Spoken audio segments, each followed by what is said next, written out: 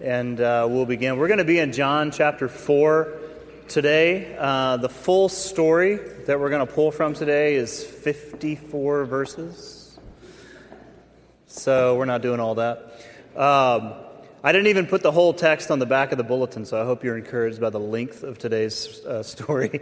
But I did put a few things on the back of the bulletin as far as what to listen for. This is a very, very interesting story in the life of Jesus, and it takes place in a region of the world known as Samaria, and it takes place around a well that's still there today. It's called Jacob's Well. You can actually go there and go, man, Jesus sat here. So that's kind of an interesting piece of geography for you. And that's where it takes place.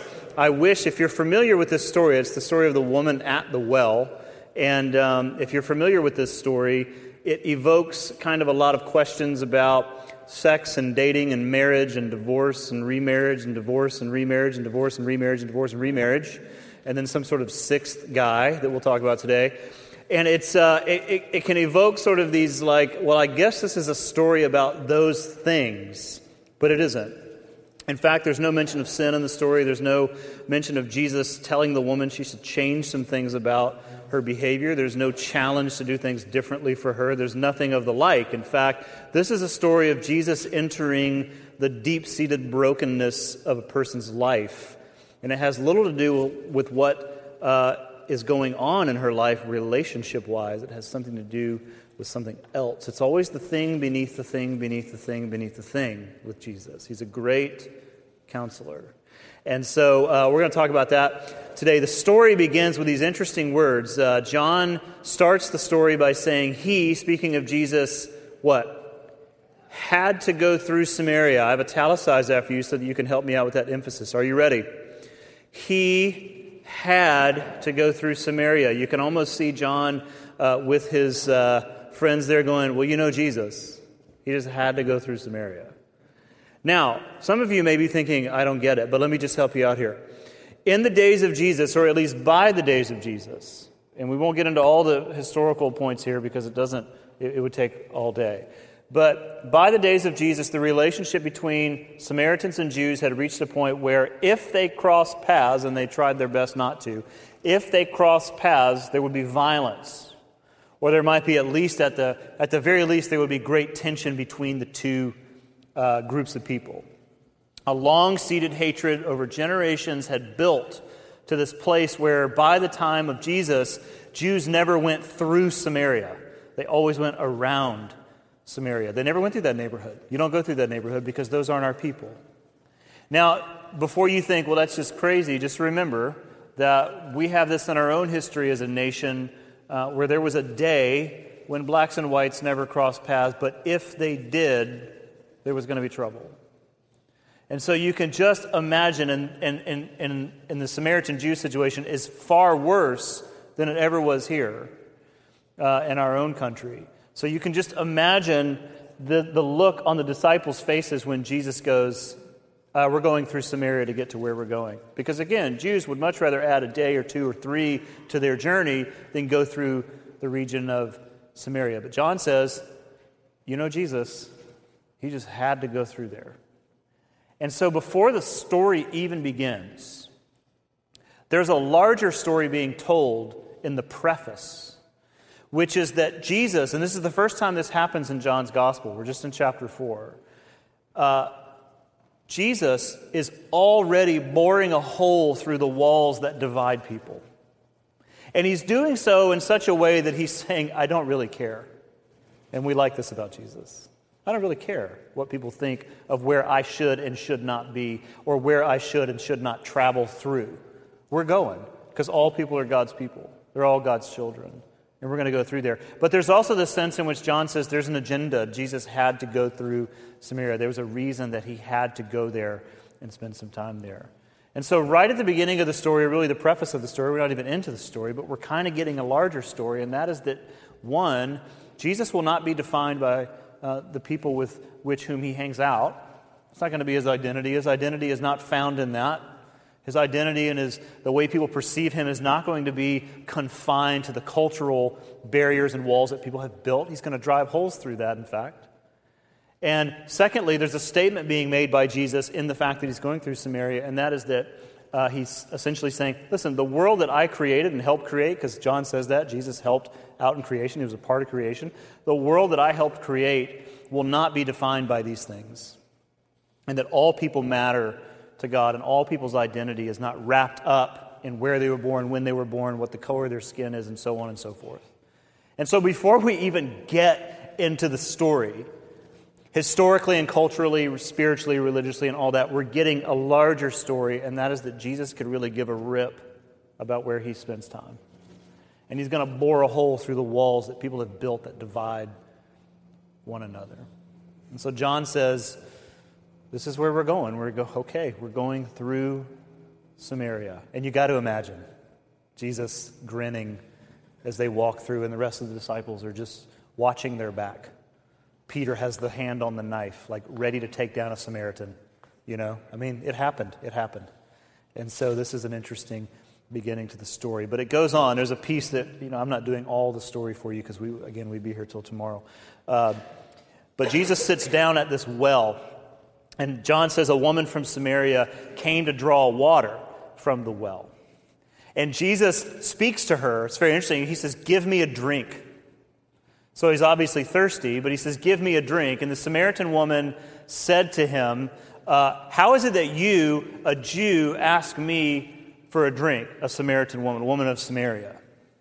So I put this little back and forth on the screen for you just so you can get an idea of what's really going on here. I mean, Jews and Samaritans didn't play together, they didn't eat together, they didn't share space together, they didn't do anything together. And so Jesus has this Galilean accent, and he says, I don't know what that sounds like, but, hey, darling, give me a drink. I don't know. I kind of think it's Southern, but it might not be. But he says, give me a drink, and she recognizes his accent and says, hold on, time out. This does not happen in our world, and you know that. Why is it that you, a Jew, are asking me, a woman of Samaria, for a drink? Now, what you don't know, or maybe you do know, is that in a couple verses before this, it says that Jesus sits down at the well, and it's the 6th hour, which means it's 12 noon. When do people draw water from wells? They draw water from wells in the morning, not at noon. It's too hot at noon. Water is cooler in the morning. And so all the women would come to the wells in the morning time to get water, but this lady shows up at noon, which means she doesn't want to be around the other ladies. And maybe there's good reason for that, But what we do know is that she is alone, and she's smart. If I want to be alone and I want to do this, I go at noon. And so here is Jesus and this woman at this well, and she sits down, and Jesus is thirsty and says in his Galilean accent, give me a drink. And she brings up the cultural issue and says, don't you know the walls that divide us? Why are you asking me for a drink? Just because I'm a woman from Samaria. A few verses later, Jesus says this to her, because they have this little conversation about water. And then Jesus says, everyone who drinks of this water will be thirsty again. Duh. And whoever drinks of the water that I will give him will never be thirsty again. In fact, he says the water that I will give him will become in him a spring of water welling up for eternal life. So if you were here last Sunday, we'll just hit time out here for a minute. If you were here last Sunday and we were looking at the conversation between Jesus and Nicodemus just a chapter before, this same sort of thing was happening where the conversation seems to go wherever Jesus takes it, and wherever Jesus takes it is very, very confusing. But the other thing that I mentioned last week, and I'll mention again, that in John's Gospel, particularly in John's Gospel, we find that Jesus often speaks not directly to what's being said or talked about, but he speaks directly to the thoughts and the troubles and the desires or the internal issues of the person he's speaking with. Essentially, he reads their mail, and he starts talking about that. And it wigs them out because he should not know these things about them. And so they have this conversation about water, but then Jesus says, hey, look, I've got this water, the water you draw from the well, let's just all sort of get on the same page here. You're going to have to keep coming back to this well every single day to get water. And you're going to have to keep coming back at noon. You're going to have to keep playing this game. And you're going to be thirsty again. I mean, this is nothing. I mean, everybody knows this is true, right? But then he throws in this weird kind of like, but I got some water, some magic water, that if you drink it, you won't be thirsty again. Now, as U.S. Americans, we go, well, that's just, if I'm at F2O at lunch and some guy sits down at my table and starts saying that to me, I'm out of there. That's just weird. He holds up his glass of water and says, if you drink this, you'll never be thirsty again. And you say, check, please, and all that. But this woman is a very spiritual woman. You'll see this in a moment. And Jesus is speaking at a spiritual level, and he's also speaking to the thing beneath the thing beneath the thing. He knows what she thinks about herself. He knows what's going on in her life. She's starting to sense that he might know that. And so he takes the conversation to a different place. He goes down a few layers, down to the heart, down to the spirit, the soul, and says, there is a water that you can drink, and then if you do, you'll never be thirsty again. And so the woman says to him, give me this water, so I will not be thirsty or have to come here to draw water. I love this. She says to him, she's with him, she gets it. She understands that this has to do with something out of this world, or something against this world, or something other than this world. And she says to him, she doesn't believe he has magic water. She knows where he's going. And she says, I want that. Give me that so that I don't have to come here again. So we get a picture here that her coming here to the well every day is a stigma even in her own eyes and in her own heart. And she says, give me whatever it is you're offering so that I don't have to do this again. Now, before we think this is crazy, we do this too, right? This is the same thing that we do all the time. When the new thing comes out, we think, I got to have that thing. I'm an early adopter. I'm going to buy that thing, and then all will be well. Right? So there's this kind of like, if I can just get this thing into my life, then life will be better. Right? That's what we do. If I could have that job as opposed to this job, then things will level out for me. Right? If I could be in that relationship and not this one, maybe that's true, but if I could be in that relationship, then things will level out for me. If I could get married to that person, then things will level out for me. If I could have their kids and not my kids, if I could have their kids, then things will be a whole lot better, right? That may be true too, I don't know. But, if I could just have all of that, if I could do that, or have that, or become that, then things will level out for me. And we see it in just regards to even vacation, like, on the social media, the Facebook stuff. It's like, you get tired of people counting down to their vacation. Like 14 days, and then I'm, you get pictures of the beach, and it's like, okay, that's cool, right? We operate that way. Like, whatever it is that we don't have, or whatever it is that we do have, and it's now not working that well, and then we want the new thing or the other thing. And so we do the same thing. Give me that so that I don't have to do this anymore. Give me that thing, that person, that relationship, that family, that job, and things will level out for me. Things will be better. And the older we get, the more we disagree with that lie. But here's this woman saying, okay, I'll take it. Because this blows. I'll take that. And that'll be better. And Jesus says, all right, go and call your husband and bring him here.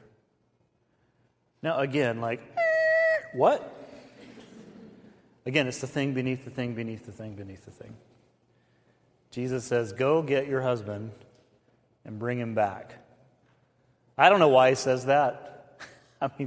If that's just all he came up with, I don't know. It's really weird. It doesn't even sound, I can't even parse it out to what he's trying to accomplish here. But at least what we do know is that he's getting to the heart of the matter. And she says to him, I love this line, it's so powerful. She says, I have no husband. Well, it's kind of a lie. In fact, notice what Jesus says next. You're right, he says, in saying, I have no husband, for you've had 5. You're like, woo, I don't know anybody who's had 5. I just don't. You've had 5. In fact, in rabbinical culture, in the culture of the rabbis, 3 was the limit. They were like, after 3, I don't know what to do with you. Right? I mean, this was ancient tradition, like, okay, you can get married 1, 2, or 3 times tops, but after 3, like, what are you doing? You know, the one common denominator in the bad relationships happens to be you, right? I don't know what this is kind of what they're saying. And then Jesus says, yeah, you're totally right. You don't have a husband, but you've had 5. And then there's this weird part at the end where he says, and the guy you're with now, he's not even your husband. So even Jesus is like, I haven't figured that 6th guy out yet. But the other 5 you've had, they're now gone, and here's the 6th guy, and we're not really sure where this one is headed. Now, this is a very, very interesting turn in the conversation. Let's go back to the slide that says, I have no husband. When she says this, now for us in U.S. America 2014, I have no husband is not as desperate as it would have been in the days of Jesus. Like if you don't have a husband in 2014, there's plenty of people that will say, hey, I know a place where you can find one. You know what I'm saying? Like, there's a scene. Like, you can get in this scene and work your way towards perhaps getting married or at least getting into a long-term relationship. I mean, like, we don't feel the same desperation as this woman would have in those days. To not have a husband, to be a female in the Middle East in the days of Jesus and not have a husband was to place yourself at risk of prostitution, at risk of slavery, at risk of being injured, at risk of death, at risk of rape, and the list goes on. A man in the days of Jesus was the caretaker for the wife. It's just the way it was. And in the days of Jesus, no woman could file for divorce. The man has the right to leave, not the woman. And so this story really takes on an interesting turn because it's, again, the traditional Sunday school reading of this woman gets around. But the reality is that this woman has been involved with 5 men who have either left her, divorced her, cheated on her, or have died. And she is struggling to survive. But her reputation is such that either she's cursed, either she's just, there's always that person in your life that's like, man, just trouble finds them. And perhaps this is her, and she comes to the well all by herself, and her statement, I have no husband, is telling. It's very, very telling. It's essentially saying, I don't have anybody who's committed to me, and I don't have anybody taking care of me, and life for me is very exposed and scary. So Jesus, it's brilliant. How about giving me some water? Why are you asking me for water? Conversation. Hey, that water, you're going to keep getting thirsty, but there's a whole different level of water that you need. And he's right, because she says, I'll take it, because this is no good. And he says, okay, go get your husband. I don't have a husband. I know. And the whole time has been leading up to this. This is the confessional moment. I don't have a husband. It's the confession of, I feel alone, and I feel as though my identity has been wrapped up in a lot of failures. And I feel alone in that. Now, when Jesus calls her out and says, you got 5, I don't know what the 6th guy is up to, she says in the next verse, she says, Sir, I perceive that you are a prophet. So this is one of those moments where she's like, hold on, where's the camera? I see that you are a prophet. Our fathers worshipped on this mountain, but you say that in Jerusalem is the place where people ought to worship. Now, if you're reading this from the outside in, you're thinking, what is she talking about? Again, it just seems so strange. But she's doing exactly what we do.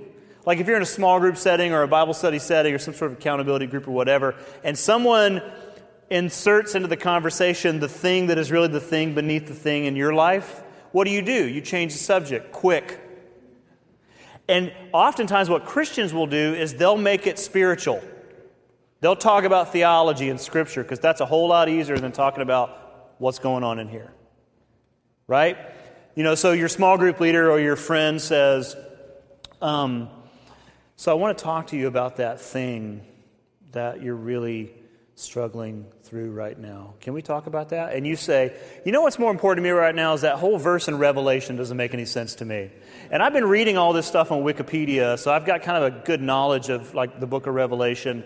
And I really think that I'm more this than that. Let's just talk about that theological divide that's going on. I mean, like, we do that, right?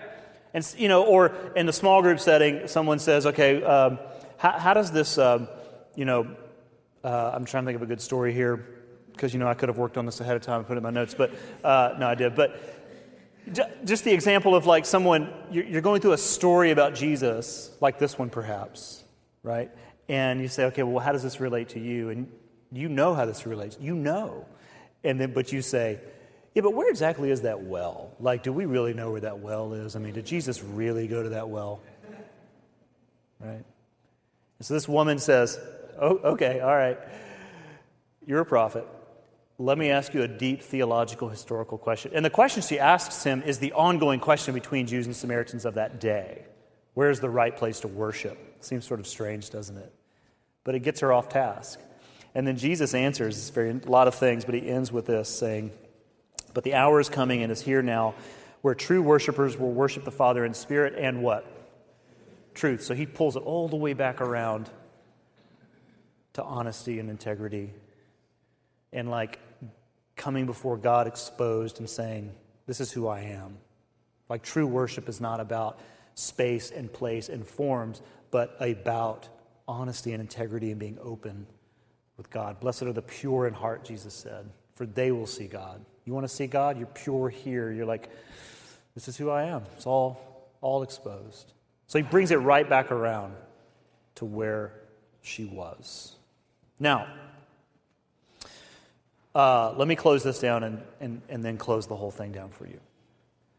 This story is extraordinary on several levels, but the one level that I want to sit on for just a moment is that this story is about this woman's identity. And she says to Jesus, I don't have a husband, which in that day and time was her identity. If I don't have this, then my identity is a wreck. It's not worth coming to the well even with other women. I don't know who I am anymore, and I don't know what I'll become.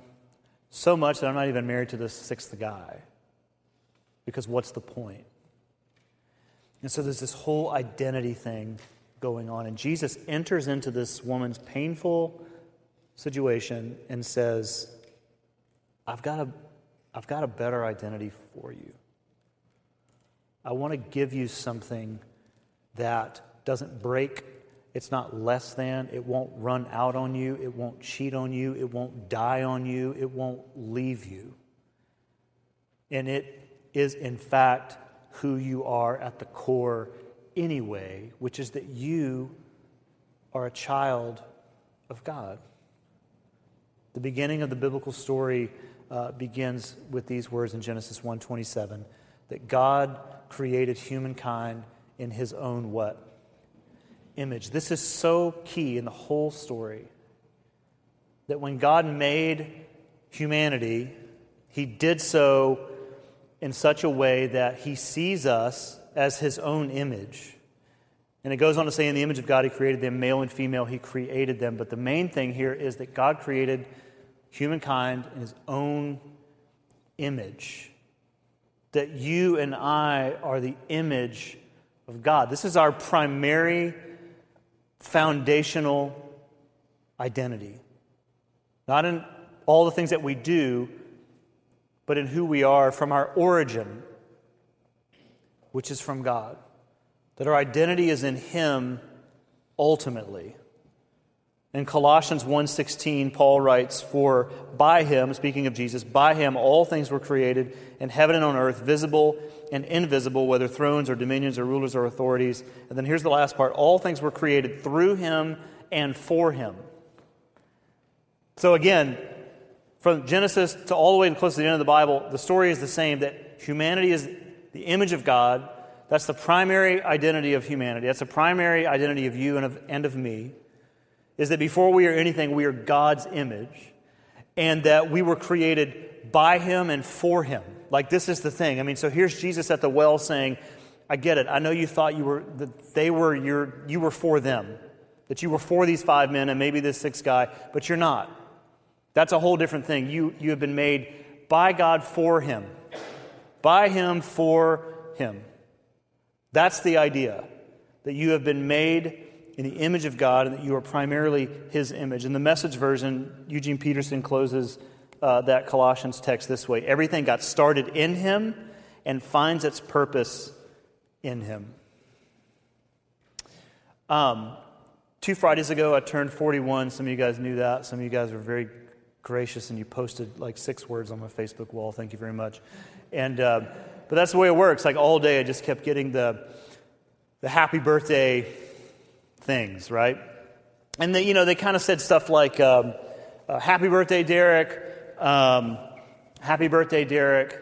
Yo, happy birthday! Happy birthday, my man! Happy birthday! Hope it's a good one." There's always that one high school kid's like, "Man, you remember on your 16th birthday?" And you delete that one, and then so you're like, "No, I don't remember that." But oh, you're really funny. Happy birthday, and I think there was another one that said happy birthday. That was pretty much the run of notifications that I got throughout the day, so thank you very much. But there was one toward the end of the day that was so cool that I cut and pasted it for you for today. But it says this, I don't have it on the back screen, but it says, on this day in rock history, Derek Sweatman was born. Happy birthday, right? So this was my favorite one of the day. I mean, if you said happy birthday, Derek, or something to that effect, thank you very much. But this one, I really, really like this one because this is from an old friend, maybe 25 years now, but this is an old friend of ours, and they know me very well. And if you know me, like this one fits the bill, right? Because I'm a music fan. I've always been into music, and it's been the thing of my life for a long time. And a lot of friends would say, "Man, that's who you are. Like you talk about you love music, you got a lot of music, and whatever. That's who you are." Like they would say, "That is who you are," and that's cool because I don't mind that sort of social identity. That's fine. But the question becomes, what if music went away? Please, God, don't let that happen. But what if music went away? Or what if I lost my hearing, which is highly possible? But what if I lost my hearing? Is this now who I am? Or is it something else?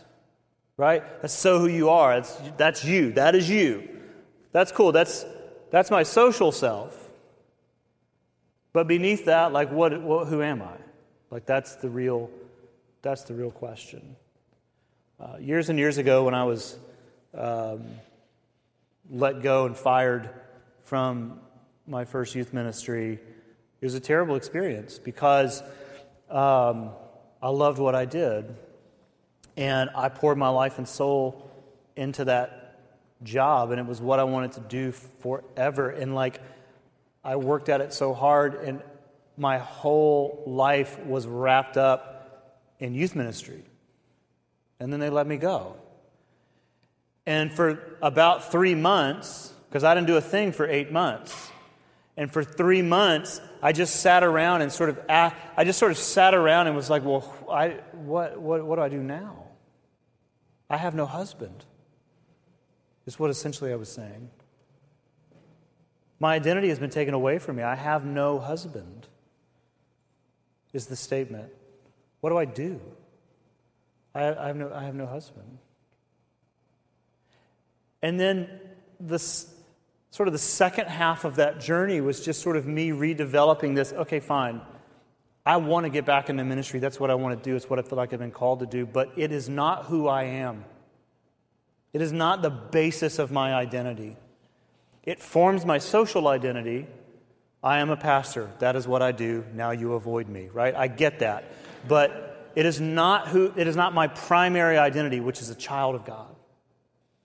And so the second half of that sort of time off was sort of coming to grips with what does it mean to be a pastor and what does it mean to be a child of God? Those are two different things. And I want to get back in, but I'm not getting back in thinking that is what defines me through and through anymore. I can't do that. Because look at the letdown when I'm sitting in a coffee shop, at 27 years old with no job and just sitting around saying, I don't have a husband. I have no husband. So I come here alone when no one's around. And when you get fired from a church and it's kind of a small, tight-knit community, you go to the well alone. You go at a weird hour because that's the safest bet. And then someone comes along and says, "Why aren't you in ministry?" And you say, I don't have a husband. That was taken away from me, so I just come here alone. And you've been there too, right? If I could just have that job, and then you get it.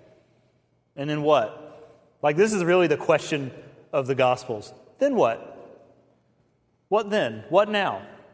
I got that job. I got that promotion. Cool. Now what? Vacation's coming. Awesome. Once you get through that, then what? We're going to have a baby. Awesome. Then what? We're going to move into this neighborhood. Fantastic. Like that hood. What are you going to do then? What now? Are you with me on this? Give me more of that water, Jesus, so I'll never have to come back here. That's not the kind of water he's offering. That their identity is not in what you can accomplish or what you can get or where you can live or who you can marry or how many kids you can have or whether you like music or whether you work at a church. Those are all good. And I think we should strive to live the best sort of lives we can in the worlds in which we inhabit, but they are just our social identities. They are not the primary foundational identity, which is the image of God. And this woman, I think, forgot that. And so I want to just read this to you. It's several slides. Before we are anything, we are first the image of God.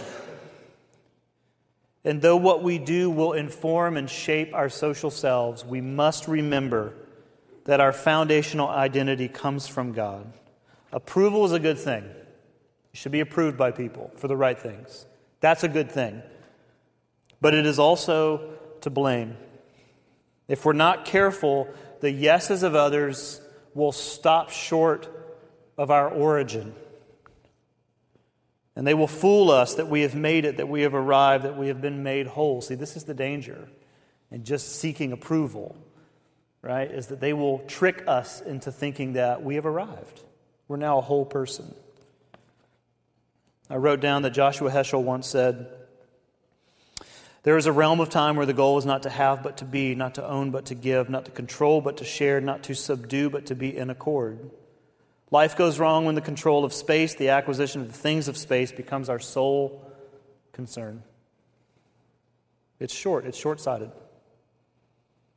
And so, as best we can with God's grace, may who we are, which is a child of God, an image, may who we are inform and shape all the things that we do.